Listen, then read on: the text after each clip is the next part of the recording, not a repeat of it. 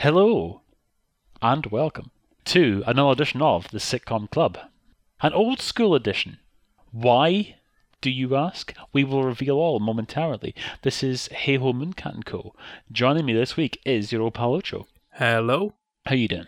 All right. How many of the actual casts did we do?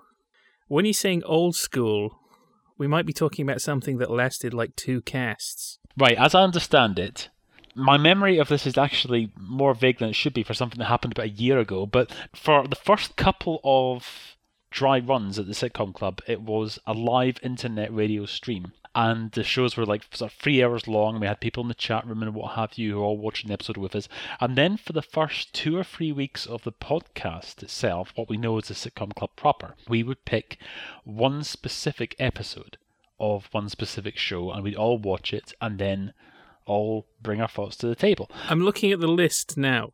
Podcast number 1, Still Game. Now that was a specific drama. episode. Yep. Podcast 2, Up Pompeii. Yes, Vestal Virgins. Yep. Podcast 3, Marion and Jeff, we watched. Oh, that's right. The long form, unusual one. Yeah.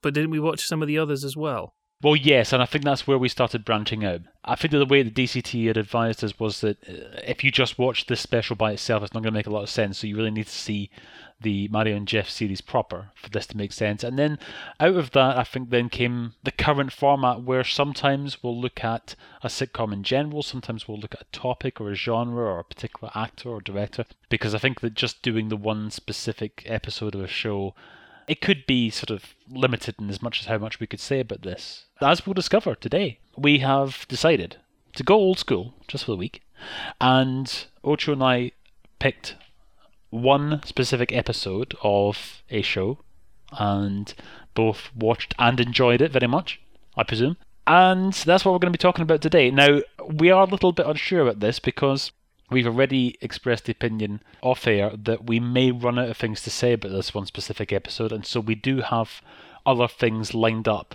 For example, I've got a packet of Doritos nearby. I could have a look at the ingredients of that, and we could dissect that later on. And I know that Ocho is in a room which has access to the American Game Show Network.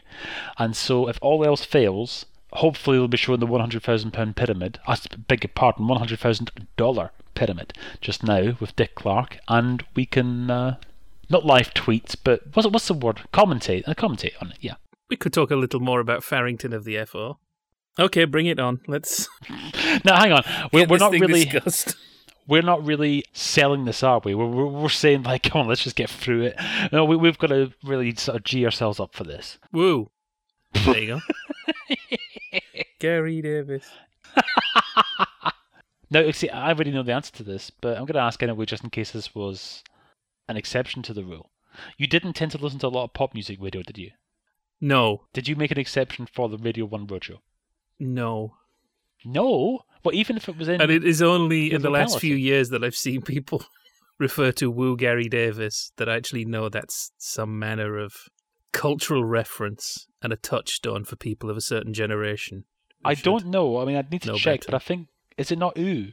I don't think there's any woo, is there? Well, I guess the people quoting have misquoted. Maybe. I thought it was ooh. No, actually, I have heard the jingle, and it goes, whatever, Radio 1, ooh, Gary, ooh, like that. So, yeah, and I don't know, I think it actually is a woman's voice. I don't think it's just Gary Davis putting it on, going, ooh, Gary. So, Gary Davis, you're a big fan of him? Did you follow him when he moved to Virgin Radio and presented the album chart show at weekends? I'm not even sure I could pick him out of a lineup of people who don't look like Gary Davis. Not that we're suggesting that Gary Davis has ever been asked to take part in any kind of lineup. I'm not saying that. But old Radio 1, I listened to it like everybody else. And I do remember there was one kid at school who never listened to Radio 1 and always listened to Radio Clyde as the local ILR station. And I just thought, what? What do you mean you'd listen to, like, commercial radio? What are you talking about? And he would tell me these strange stories about the Eye in the Sky helicopter in the mornings and Tiger Tim Stevens and, oh, look, it's Gary Marshall. And I just thought, what? Ooh, Gary Marshall. That wasn't his jingle, it should have been. But no, I just thought that was like oh, that's just some local tat. But Radio 1 is where it is. Radio 1 is where it all happens. Radio 1 is where you get the simulcast of Top of the Pops.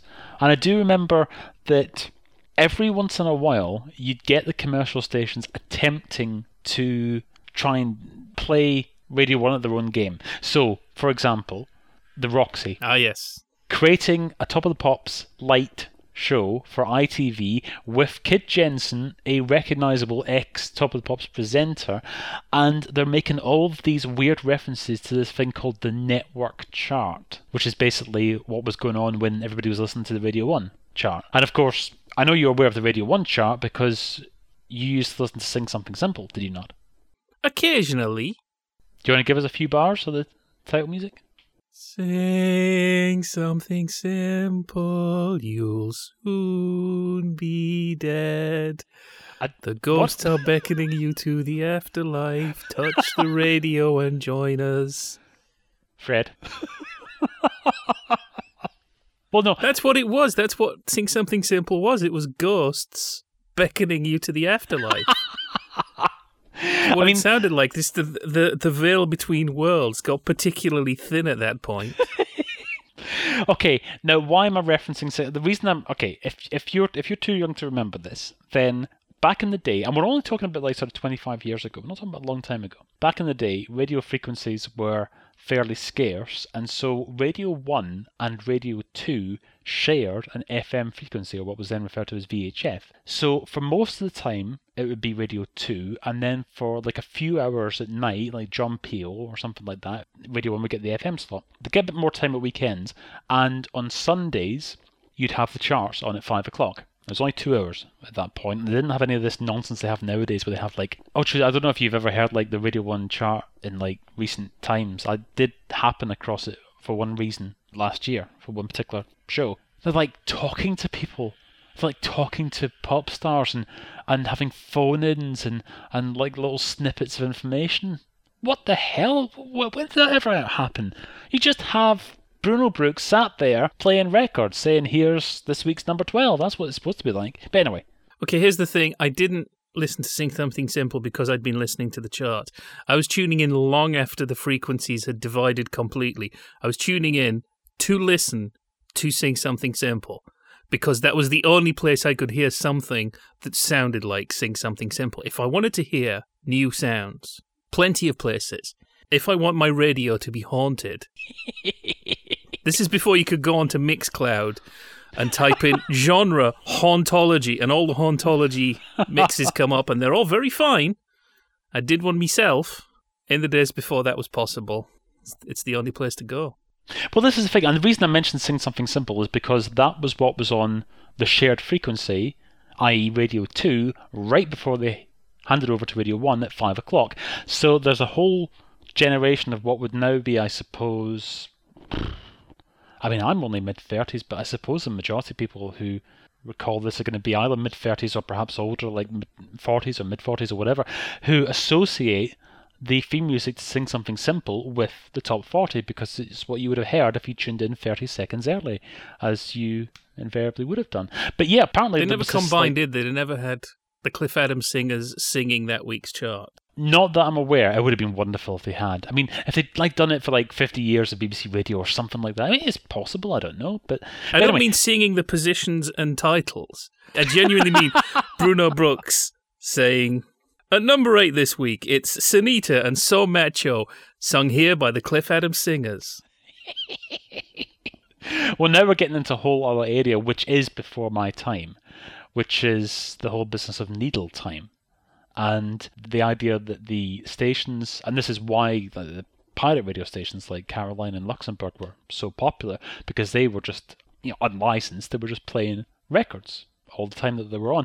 Whereas BBC, to keep in with the Musicians Union, had to observe a certain amount of live music and quite a sizable chunk of their output. So you'd have as much in the way of records that they could play, but then you'd have like other parts where, okay, we'd like to play the Beatles singing Hey Jude at this particular moment, but needle time is limited, so therefore we're going to get the Northern Dance Orchestra to play it for us. But it resulted in things like Radio 1 sessions. by 1968, the Beatles wouldn't have been doing sessions, because the Beatles had their own show at a couple of different points, I think, in the early to mid-60s. But you do have exclusive sessions that people then want to buy later. Well, yes, is the thing. I mean, I think that's something that's come out of it in a sort of evolutionary way rather than being the original plan. And yeah, as time went on and needle time was increased in, there was less need to have the BBC light orchestras playing. But yeah, it's a bit of a shame, to be honest. You don't really get that kind of thing. Used to have a show where we had a different acoustic session every week, despite the fact that we had no restrictions on needle time. So it's interesting that kind of became a genre in itself, an idea of showing off, saying, hey, we've got a band in the studio. Before I lose my train of thought, what I was actually getting at there was that when the Top 40 was going on Radio 1, apparently there was this whole other scene along the dial and to the right, this whole commercial radio business called the Nescafe or the Pepsi Network chart and so on. And they always had the number one first because you would cram adverts in the last 3 minutes. So you get to find out what was number one there before you'd hear it on Radio 1. But I don't remember anybody talking about the network chart at school. Network chart was just something else. It was just there. But the real one was Radio 1 and Top of the Pops. That was the real thing. It's hard to believe that there's a whole generation that does not know the joy of the Top of the Pops albums. Hang on a minute. Whoa. That wasn't a thing for you. Well, I'm too young to remember them, so I'm fairly sure you're too young. When was the last Top of the Pops Okay, album? I think that the last Top of the Pops album would have been around about, say, 80, 81, thereabouts. So you're right that it's not within our own specific frame of reference. However, by the time I was sort of growing up, you had the Now albums, and That's What I Call Music, and I would listen to them on, if I want to sound cool, my Sony Walkman, and if I want to be telling the truth, my Satio, whatever the hell it was called. But the reason I'm aware of Top of the Pops albums, and we'll explain what they are in a second for those uninitiated, is that my local library had them. Because this is the 1980s, so you could hire records. This is back in the day when you could hire records and tapes from the library and not pay anything because it was just a normal rental, so to speak. I mean, you don't pay anything for books now, and back then you didn't pay anything for records or tapes either. So they'd have their record collection there, and you'd be going through them, and you'd find all of these albums called Top of the Pops. Well, hey, like in that show. And they'd usually have a young lady on the front who would catch your eye, and then on the back... No, they always had a young lady on the front. I'm fairly sure. Yeah, you're right. They always did. And it's not like occasionally they had a Parsons radial flow steam turbine. Norman Collier and a flat cap. A Coronation chicken sandwich. Not that I recall. Maybe that one was out when I was looking. Okay, so you've got all these Top of the Pops albums. You're thinking, oh, well, hey, it's Top of the Pops, so it must be like in that show. You turn over, and there's a list of songs that you recognise, and this is how it would be displayed. It would be something like, for example, and you're going to correct me on this if I've got this wrong, but you get something like Penny Lane, and then it would say brackets, Lennon and McCartney. And that's the way it would be displayed on the back. Or if it said something like Candle in the Wind, brackets, Elton John. There was just enough sort of ambiguity there to put a doubt in your mind, which is all then confirmed when you actually listen to the album. Because what these were pretty good, but still cover versions. And that's what they were all the time, and that's why they kept on bringing out these albums when it was expensive to do so otherwise. And they could bring these out every few months, and you'd have like sound-alikes. I mean, I think there was even one which is covering Bohemian Rhapsody. Indeed, yes. And there was a compilation on CD 20 years ago of Elton John's work when he was still a session musician. It's called Reg Dwight's Piano Goes Pop. And if he just held on a little longer doing those, he could have covered himself. As I recall, a couple of years ago was the last time I checked, the Top of the Pops albums were actually available to listen to on Spotify. So if you don't already have that, I recommend it. Now, this is a brilliant segue. Come on, you're going to love this. Right, okay, here we go. Right. Now, all this talk about long-playing records and turntables and VHF and so on, I wonder what Vince out of Just Good Friends would have had on his turntable in 1983, because he did have a pretty good hi-fi from what we saw of this episode. Speaking of which, Just Good Friends, Episode 3, 1983, Series 1. That was worthy of nationwide, that segue. That was fantastic. I think I got whiplash. That was... Okay, I'm dating myself again saying nationwide. That was a one-show quality link. So... we've got to do the brief version, the truncated version for people that are in a hurry. So, Ocho, what do you make of that Just Good Friends then? Well, thanks very much for joining us. I'll be back next week with the Sitcom Club.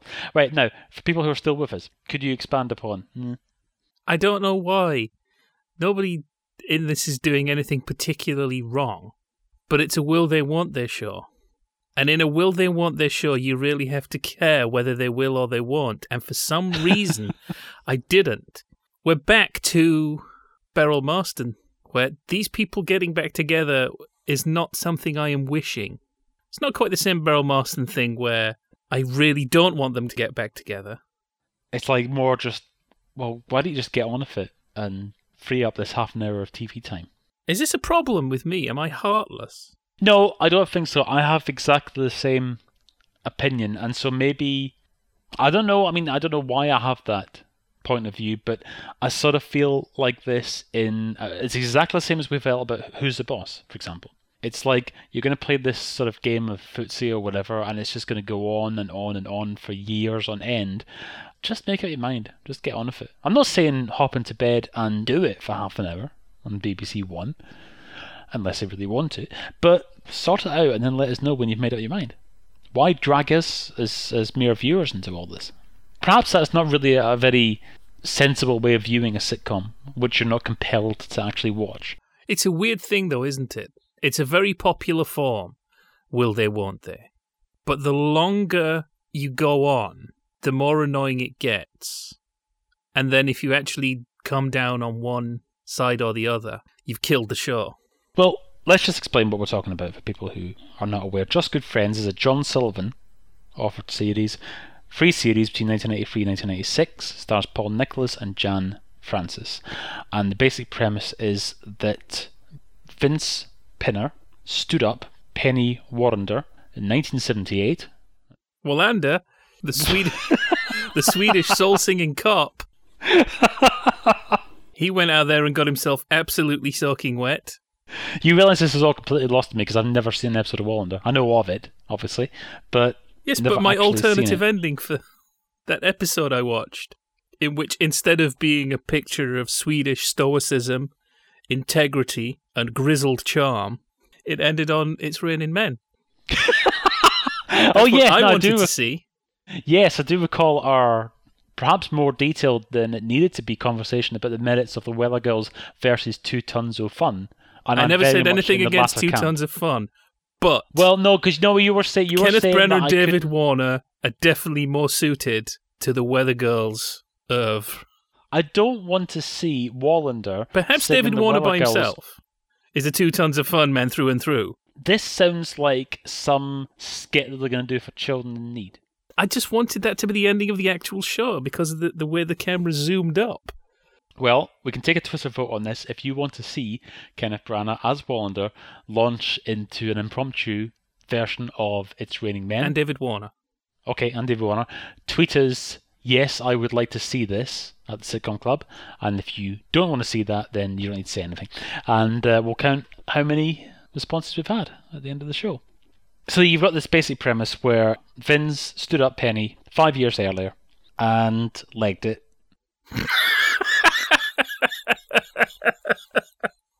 This puts a great picture in my mind of him in his morning suit and top hat. The bunch of people with pitchforks. He just jumps onto the nearest tram, which is going a damn sight slower than he would like it to. And eventually he finds himself hiding out in Guernsey for 3 years. That's the idea. And then 5 years later, they meet in a pub, just by chance. And they slowly, very slowly, begin their relationship all over again. Are we going to give out spoilers for what happens at the end or not? What do we reckon? I don't know what happens at the end. I do know what happens because I looked it up earlier on. So they meet after 5 years, and then they start this whole business. And that's how it sort of runs for the next 3 years. I'm not going to give away the end. There's no need to spoil.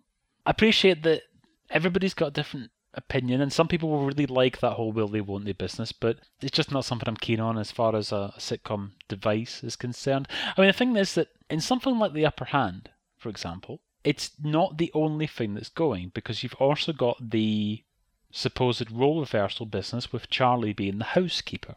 So you've got two different things going on at the same time. It's not just about Charlie and Caroline and when are they going to get down to it. So that's not so bad. You've got a nice balance there. Whereas that's what this show is all about.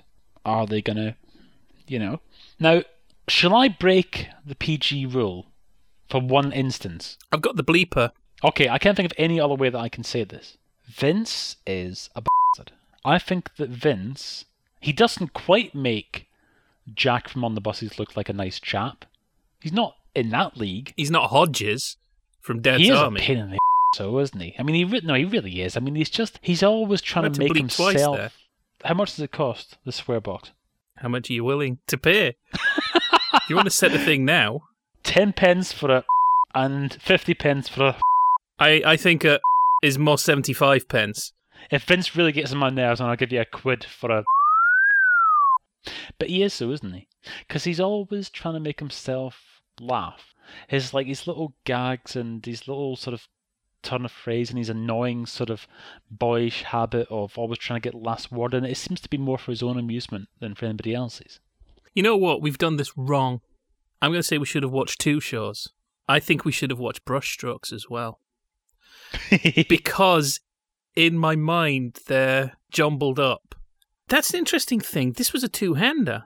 There was only one other person in that, and that was a non-speaking extra. So we didn't see the rest of the supporting cast, and in my mind, the rest of the supporting cast... Are the cast of Brushstrokes. Or were they? Which is which? No, they aren't, but for the sake of this, let's just make it so. Let's merge the two. So, okay, Vince's mate is that guy with the glasses and the curly hair. Let me think now. Vince's boss is the guy who then was the counsellor in the Vicar of Dibley. And... who else have we got? I can't think of any other members of the cast of Brushstrokes. And as we subsequently find out, Vince himself is the of, and I bleeps that. That's not swearing, that's free because that's a spoiler bleep. Oh, I see. Yes. Don't want to spoil Mulberry for people. Well, speaking of Carl Howman, let us play a brief game of our favourite pastime on the Sitcom Club, the recasting couch. What if you had Carl Howman in the Paul Nicholas role? Yes, I think Carl Howman probably make Vince a bit more vulnerable. I think that Carl Howman has an aura about him where I think he would be easier to forgive each time he's being cheeky or if he's done something and Penny's upset with him or whatever it may be. Yeah, I think that he... I don't want this to just become us hating on Paul Nicholas. No, but the thing is that... Because it's hard to tell how much of it is Paul Nicholas's performance decisions, how much of it is the script, how much of it is the direction Paul Nicholas was given, because actors get a bit too much credit and a bit too much blame, and how much of it is just the shape of Paul Nicholas's head. No, seriously, everybody's got a face that, in its neutral phase, will still bend towards one attitude or another. Well, I think that the problem with Paul Nicholas's Vince is that he's always got that smirk on his face, and I think that makes it difficult for Penny, at least, and quite possibly the audience, to forgive his lapses in judgment. The way I've said that is as if he's caught in all manner of interesting positions and situations. No, I've already forgotten which episode, which series have we just watched? The third episode of season 1. I'm just wondering if it might be worth watching later series. Yes, possibly so. Yeah. I'm going to assume that the scripts were written before casting, and that once you realise you're writing for Paul Nicholas with his smirk, you can start compensating for that. Okay, so what do we think of Carl Howman then in the role? I think he would have really worked. Yes, I think he would have been. Yeah, he'd work for what's written. There you've got. You see, another thing is if you've got your vulnerable Carl Howman in series 1, would there then be the temptation to make subsequent series make him a bit harping on that vulnerability and keep having him then suddenly becoming a little boy lost? Mind you, that didn't happen with Brushstrokes, but we're talking different writers. I don't know. Only Fools and Horses. Do you think there are any places where Del Boy has clearly changed because it's David Jason? I think that as time goes on, I think that David Jason is given the space to show Del Boy's vulnerable side. It's a bit like last week. We suddenly decided to bring up that Beryl Marston again and talked about the idea of Rodney Bewes instead of Gareth Hunt. Or had there been a second series of Beryl Marston, would they have changed the husband character so that he seemed a little less gruff and aggressive? Keep coming back to this. I don't really want us to be setting ourselves in judgment on professional actors who are doing their best, but no actor can play every single part to its best advantage. Everybody colours the parts they're given. Even Alec Guinness wasn't that much of a chameleon that you could give him absolutely any part and have him pick it up and run with it. Didn't like him in Scrooge. You prefer the Albert Finney version, do you not? No, he's in the Albert Finney version. No, He's hang on. Marley. Alec Guinness I'm is getting Marley in the them Albert mixed up. I'm Finney getting them Scrooge. mixed up with Alistair Sim. Now, this is a bit left field because I agreed that we need to see some later Just Good Friends to see how the characters develop. I mean, as I understand it, I think that Penny becomes a bit tougher as time goes on. So we need to see whether Vince goes in the opposite direction and see whether he is more vulnerable or more understanding of Penny's feelings. So yeah, we need to have a look at some episodes from series 2 and 3. Okay, give you a few casting suggestions. Say yes, no, or maybe. Okay? Number 1. This is for the role of Vince, obviously. Tom Baker. I know he worked on a building site, but I'm not sure he's really a guy you want for working class characters. I wasn't necessarily going to cast him as a working class character. I was just going to cast him. Well, as... then you've changed the I was going to cast him as Tom Baker, actor. Vince is a bit of a Barra Boy, Jack the Lad working class character, and Penny is middle class or upper middle class or up slightly above. I can't remember. I've only seen one episode, so until I actually see her go to her own house, and if it's just Hampshire with a roof on top, then I'd know that she's upper class. Okay, here is a suggestion. I don't think it would have worked, but I also don't think it would have been disastrous either. Jim Davidson. Oh! Moving on. No, seriously. Okay, Jim Davidson's character, as in Up the Elephant and Round the Castle. And then but Home James. he'd be smirking even more. He would, yes. I think he'd feel bad for Penny. As in, what the hell is she doing? Hanging around with this guy, she should just move on. Now, I want to come back to something I just said there, Jack the Lad, before you suddenly start suggesting Ronald Lacey. Now, he's got a great smirk, of course, but he only shows it at not certain Ronald times. Lacey in character as the character he played in Porridge, but the one he played in Raiders of the Lost Ark. Jack the Lad versus Rough Diamond. Now, I think Vince is supposed to be a rough diamond, but he comes across as Jack the Lad. Love 'em and leave 'em, smirk at them.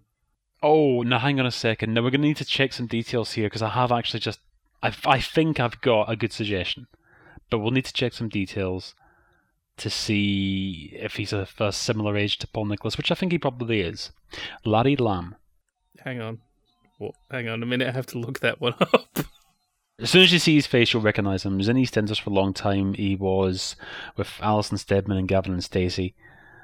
Been in all manner of things. And yeah, he's ideal for that. I do not recognise this person. You don't recognise Larry Lamb? I do not recognise Larry Lamb. Just to check what you're Googling there. You're Googling Larry Lamb, not Larry the Lamb. I'm Googling Larry Lamb and he appears to be standing outside the Queen Vic. Yes, that's right. Yeah. I do not recognise him. Okay, let's start moving. I'm really surprised that you don't. Let's start moving through time and space. We're going back to Tom Baker now. No, let's start pushing. Let's start pushing it backwards a bit. Say somehow it gets commissioned way earlier, maybe even before John Sullivan's become a professional writer. Tony Selby. Ooh, okay. Or right, even better, this might come out of left field. Edward Woodward. No, it's that thing in Callan. He's the hello, darling quality, but then sometimes he's out of his depth. Now, admittedly, sometimes he's out of his depth when he's killing people. I'm not suggesting that for Vince, but I'm just saying that maybe he could balance the slightly cheeky Jack the Lad, but then, I wasn't prepared for this. I am vulnerable. For anybody keeping score, I'm not suggesting that as dialogue. I'm suggesting that as a tone. For anybody keeping score, I believe this is the first time that Callan has been mentioned in today's podcast. We will actually tally all these up over the course of the entire series and see how many mentions of Callan that there are overall. But okay, if we're going to go Callan, Anthony Valentine. Now, we've had this with the Paul problem. He just comes across as cruel. Right, okay. And he's on. upper class. Right, I know this is nonsense, but it's just popped into my head. Paul Shane. Well, he did do a bit of drama. I think he was in Muck and Brass with Mel Smith. So he's got a bit more range than just doing Ted David Bovis. Croft sitcoms. And I'm visualising him dressed as Ted Bovis in the full-on funny suit and what have you with the big clown shoes. then you can sort of see maybe Penny, he makes him laugh. Somebody makes somebody laugh. I can't remember what the pronouns to use are. Michael Elphick.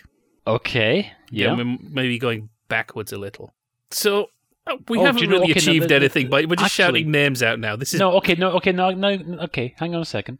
This is like when anybody ever gets together in a pub and starts, who should be the next James Bond, who should be the next Doctor Who, and eventually everybody's name. This is the thing. I was just thinking there, when you said Edward Woodward, and you said we have to go back a bit in time, or Michael Elphick, then I thought, okay, here's a name if we're going to be going back maybe 10 years. But then I realised that it had already happened. I was going to suggest Richard Beckinsale. And then straight away I'm thinking of The Lovers. Yes. Well, the thing is that Richard Beckinsale is almost too vulnerable. You'd start to, I think, side against Penny. Now, okay, I need Penny to go would maybe appear shrill opposite Richard Beckinsale, assuming that he's going to be doing it similar to Jeffrey Bubbles Bonbon, Lenny Godper, Alan Moore. Actually going over to the Chock-a-Block computer just now to check on a particular film that Richard Beckinsale made where he was playing a much tougher character. And I think that you'd then, for the role of Vince, I think you'd probably want him somewhere in between. We don't want tough. We don't want tough. Well, no, that's what I mean. I think you'd want him somewhere in between. Vulnerable but cheeky, a little bit confident, a little bit arrogant, but not tough. We're not getting John Thaw in. No. Okay, well, how about that then, John Thaw? I know everyone's waiting for you to get Dennis Waterman. Okay, what about Dennis Waterman then? But the thing is, if he took the role of Vince, he wouldn't then be available for the part of the Fiddly Foodle Bird. But hang on a second, Dennis Waterman, he would have been... Yeah, he would have been about the same sort of age, wouldn't he? But by that point, he's already in Minder, and he's already a phenomenon. Well, yeah. And of course, then he does appear with Jan Francis later on, Stay Lucky, end of the decade. So, okay, if we were to accept that Dennis Waterman could be Vince, could we actually say that Stay Lucky is a sequel to it? So, after all this about how we're talking about we don't want to appear to be being too harsh on Paul Nicholas, Vince would be better if it was played by somebody else. Okay, no. I liked him in Tommy. Okay, let me go back to... grow into the parts. This is the problem with doing things in this old school fashion of just watching one episode. You don't know if they're having an off day. We're going to have to come back to this. We need to see some later episodes. Practically everything we talk about, we have to come back to. Unless it's only one series. Well, you've already pledged that you're going to watch all 68 episodes of Watching, have you not? This is true. I think that you may regret this decision. It has to be done. Because if my recollection is correct, it's an interesting example in what happens when you start tampering with the fundamentals of your storytelling engine and then try and fix it. Well, do you mean as in if Charlie and Caroline had it away in episode 2 of The Upper Hand? And they still had 6 years. Hang on a minute, if we're talking about that, then that's exactly what happened in The Upper Hand. Okay, they're a couple, they're officially married, the end. Oh my goodness, we've got to keep going. Well, yeah, but that's only like one series extra, okay? Outlasted its welcome by 1 year. It wasn't as if within 5 minutes of seeing each other they were getting down to it in the outhouse, and then coming in with torn and then suddenly tiptoeing around each other. I'm pretty sure I got away with it that time. I'm pretty sure that she doesn't remember that happened, and I don't want to appear to be harping on it. So let's go back to our tiptoeing around each other, not officially a couple behaviour. Well, actually, no, you've got an idea there. You've got an idea for every a sitcom episode. Well, okay, well, I don't know about every episode. Every I could get tired. ends with them. And then somehow have to press the reset button. Well, that's what we were saying about Who's the Boss, wasn't it? When they were having that excruciating meal with the annoying waiter. It was just like, pay the waiter off, and then just get on with it, because it's quite obvious that that's what you want to do, both of you, so just, bloody hell. You've got the kids and grandma out of the way, just, well, hey. Let's make it clear. We're not being nasty about Paul Nicholas. This is not cravenness on our part, because I'm pretty sure there's no chance he's ever going to hear this podcast, but I don't want us in this situation where we're looking down on somebody who is doing a good job, but for some reason it's just not sparking with me. So, right, let's get that settled. We're not going to be nasty about Paul Nicholas. Vince, on the other hand, we're going to let him have it. Right, let me just conclude that part by saying it is legitimate, not even criticism, but a legitimate observation as a viewer. If you transport yourself back to 1983, and oh wait, hey, Just Good Friends pops up on the screen and it's episode 3 and you haven't seen the first couple of episodes but you've heard everybody talking about it, so you tune in, we're having the same reaction that any viewer would have. Of course everybody's opinion is different, this is the thing. We're entitled to our opinion. I don't feel comfortable criticising here, because if I think somebody's doing a bad job, definitely doing it wrong, I'll say so. We have in the past criticised people's work, particularly whoever did the music on Series 4 of In Loving Memory. 5. Whatever. It's not about the numbers here. Here, I can't quite put my finger on what's not working for me. But that's fine. And I don't feel right assigning blame.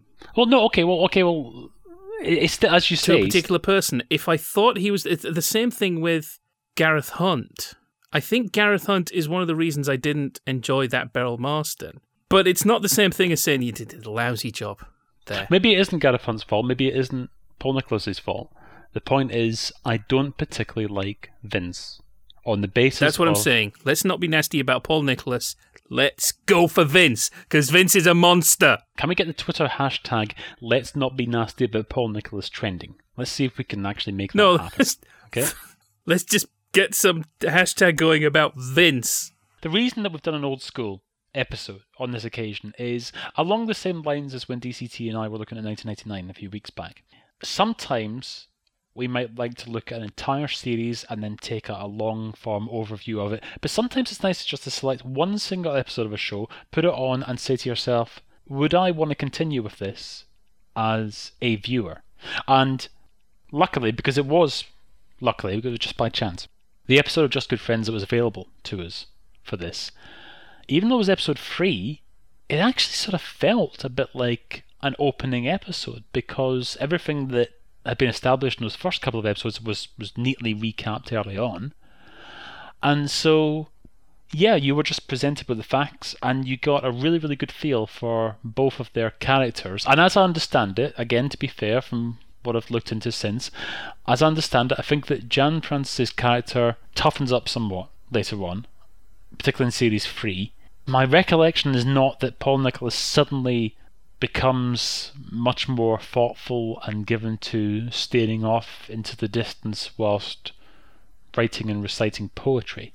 I don't think that he undergoes any kind of fundamental alteration in his... He becomes Fotherington Thomas, who is utterly wet in a weed. He said, hello trees, hello sky. No, you're thinking of Jonathan Morrison bread. Now, okay, cards on the table.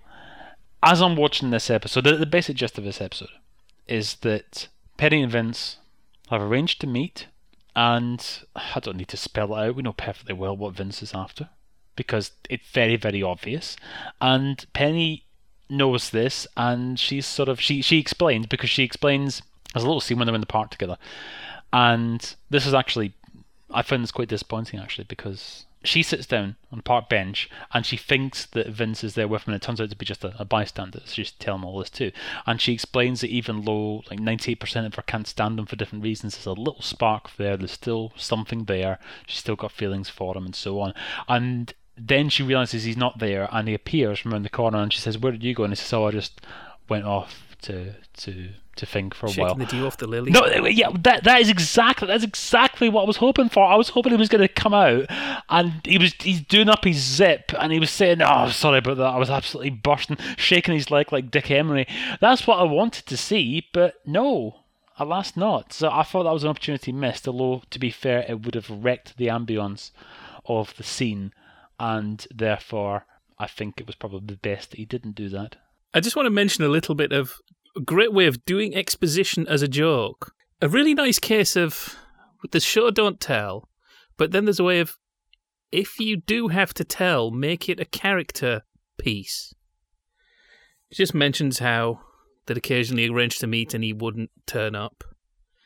And he wanted an example, and she said, June 1978, St. Michael's Church, Ongar. It was our wedding day! Conveys the information, but it works as a gag. Honestly, it does work as a gag when Jem Francis says it. I know I didn't really do a No, I know. great job there. It doesn't come across as clunky dialogue. It comes across naturally in their conversation. And But hey, it is really John Sullivan. bad. It shouldn't be surprising. He's been at it for a few years now. So I can't really find anybody to blame for why I didn't enjoy this. Okay, I'm going to give you another suggestion for a character swap. All right, replace Vince with Mickey Pierce. Now, I don't even mean Patrick Murray. I just literally mean Mickey Pierce from Only Fools. Well, he's quite vulnerable and probably a liar. But then you think, why did Penny get as far as she did with him? This guy's just got a big L tattooed on his forehead. Right, okay. Last casting change. Replace Paul Nicholas with Donald Sinden from Never the Twain. What, and he's still supposed to be a bit of a Jack the Lad working class character? He's exactly as he is in Never the Twain. I think his reasons for jilting Penny would be slightly different from Vince's. I'd rather see Donald Sinden just as Vince. Hello, darling. That's my Donald Sinden impression. It's not very good, but Like that episode of 321 that we saw when they got Derek Nimmo and then had him put on an yes. accent. What? They got Derek Nimmo to play a working class character. Now, we're not talking about Jem Francis as Penny. We're focusing too much on Paul Nicholas. Maybe if we give a different Penny. Maybe Vince has to put on this front just to get anywhere with a different Penny. I think it's an obvious name in the frame. Windsor Davis. Now you say that, yes, it is obvious, but that wasn't the name I had in mind. I was going to stick with Paul Nicholas in the role of Vince and replace Jan Francis as Penny with Rita Webb. No, let's be serious. Come on, let's be serious. We need to make Penny a bit more shrill, a bit more that Vince has to put on all these airs to get anywhere. Jan Francis does have a vulnerable side in everything I've seen her, and even in Good Companions, a show I love, where she's supposed to be a confident 1920s girl. You can still believe her being genuinely hurt. So we need to just make Penny a little tougher. So that Vince, you really have to occasionally stretch the truth a bit. Leslie Joseph. I haven't seen enough Leslie Joseph things. I can only really think of Birds of a Feather and The Knowledge. Okay. Wendy Richard. Not dissimilar to Miss Brahms. You then kind of lose the class elements, though, don't you? You're trying to make her blousier, but can you be blousy and middle class at the same time? I would say you probably could, yes. So you're really familiar with Just Good Friends, because you know the ending. Well, as in, I looked it up earlier on, yes. Do we ever get to see Penny's husband, Graham? Yes, we do. We do. Okay, that's interesting now. Who plays him? It is Andrew Turrell. Oh! Wait a minute, we've got breaking news. Peter Blake plays a character called Lawrence in 2 episodes in Series 2. Oh, splendid. Well, hey, okay, let me look this up because I've got to find out what kind of character he plays in. The first episode that Peter Blake appears in, from what I can tell, is called Another Man in Series 2. So that's what I'm guessing. I'll have a look at it and I'll report back, but I'm going to reckon that Peter Blake comes in and makes Penny appreciate Vince's good qualities, whatever they may be. The episode's got a nice, simple plot. Is she going to stay the night, or isn't she? It's the will they, won't they situation in miniature. Now, this says a lot more about me than it says about the character of Vince. Because they go back to his flat, basically, and they have dinner, and you know what he's angling for, and all this kind of business. I was getting a little bit tired of Vince himself. I was sort of thinking, why on earth does Penny put up with him? Why does she put up with his just annoying habits? So much so that whilst watching it, I started to make a list called, inverted commas, facts about Vince. Now, I've got a we few should of them do in front this of for me. everything. So if you've got an idea as to things that Vince might get up to, then if you tweet us at the Sitcom Club and use the hashtag facts about Vince. But here's just a handful Is this of a them Chuck that I scribbled Norris down. type thing? Well, it's sort of, but not in a complimentary way. Because I was trying to think of things that he would actually do. I'm not trying to think of things that are ridiculous here. I'm trying to think of characteristics that you could give him that if it happened, if it actually turned out in an episode, you wouldn't be all that surprised. So, for example, he's topping up Penny's wine glass quite liberally. I've written here, he buys Tesco value wine, brackets, cardboard carton like orange juice, and decant into expensive bottle. Now, you can't possibly disagree with that. I mean, if they put that in as like a little 30-second bit before he answers the door, you would not have been remotely surprised, would you? No. The last time I was in one of the large Tesco's, I did notice that they do actually have wine like that. They've got like the absolute ultra value wine that looks like a 2-pint milk carton. He washes the milk sauce off a tin of semolina, adds black food dye and salt, and says it's caviar. He has been known, Rigsby style, to donate copper coins to charity boxes whilst rattling the tin to make it sound more impressive. He once cut the ears off a bear in an attempt to make a real-life honey monster.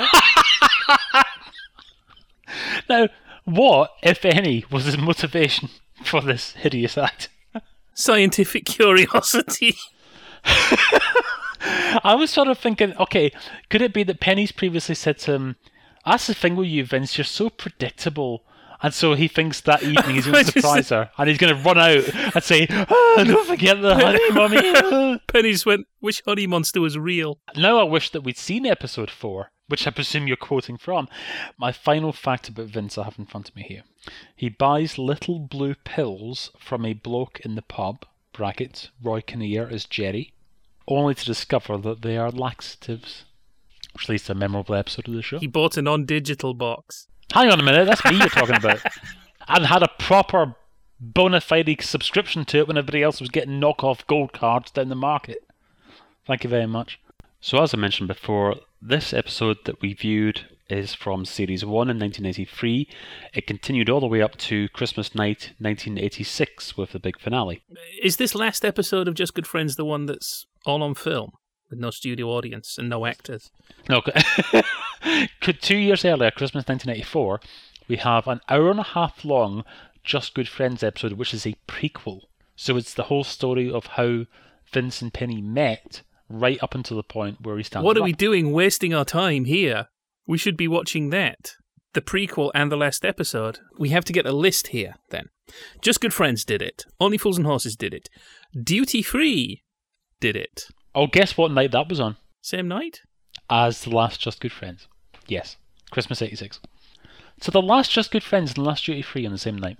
I'll give this to the last Just Good Friends. It is the last, isn't it? Whereas the last Duty Free does not satisfactorily resolve. Tell you what, he's another one, isn't he?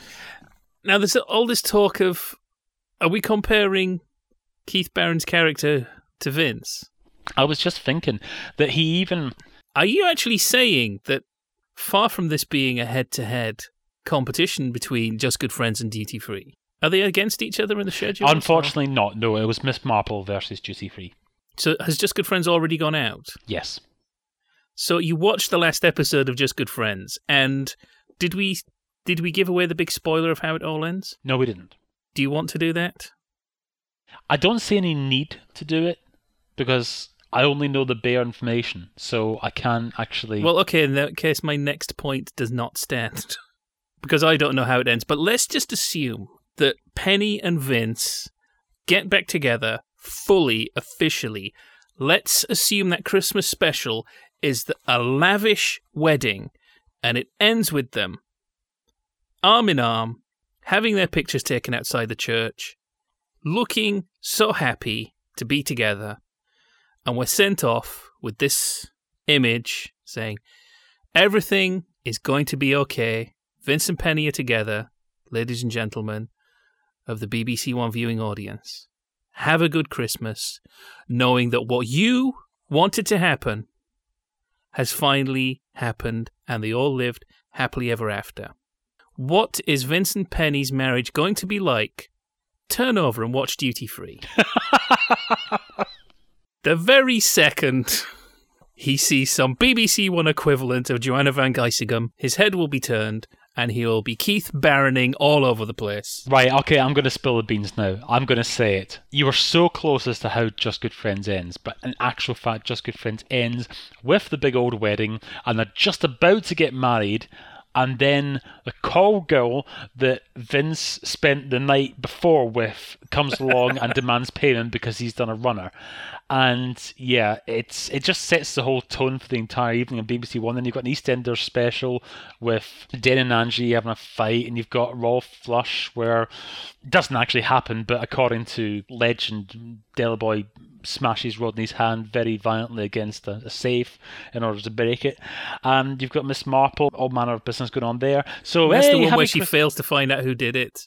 Yeah. It's the one where she doesn't even bother.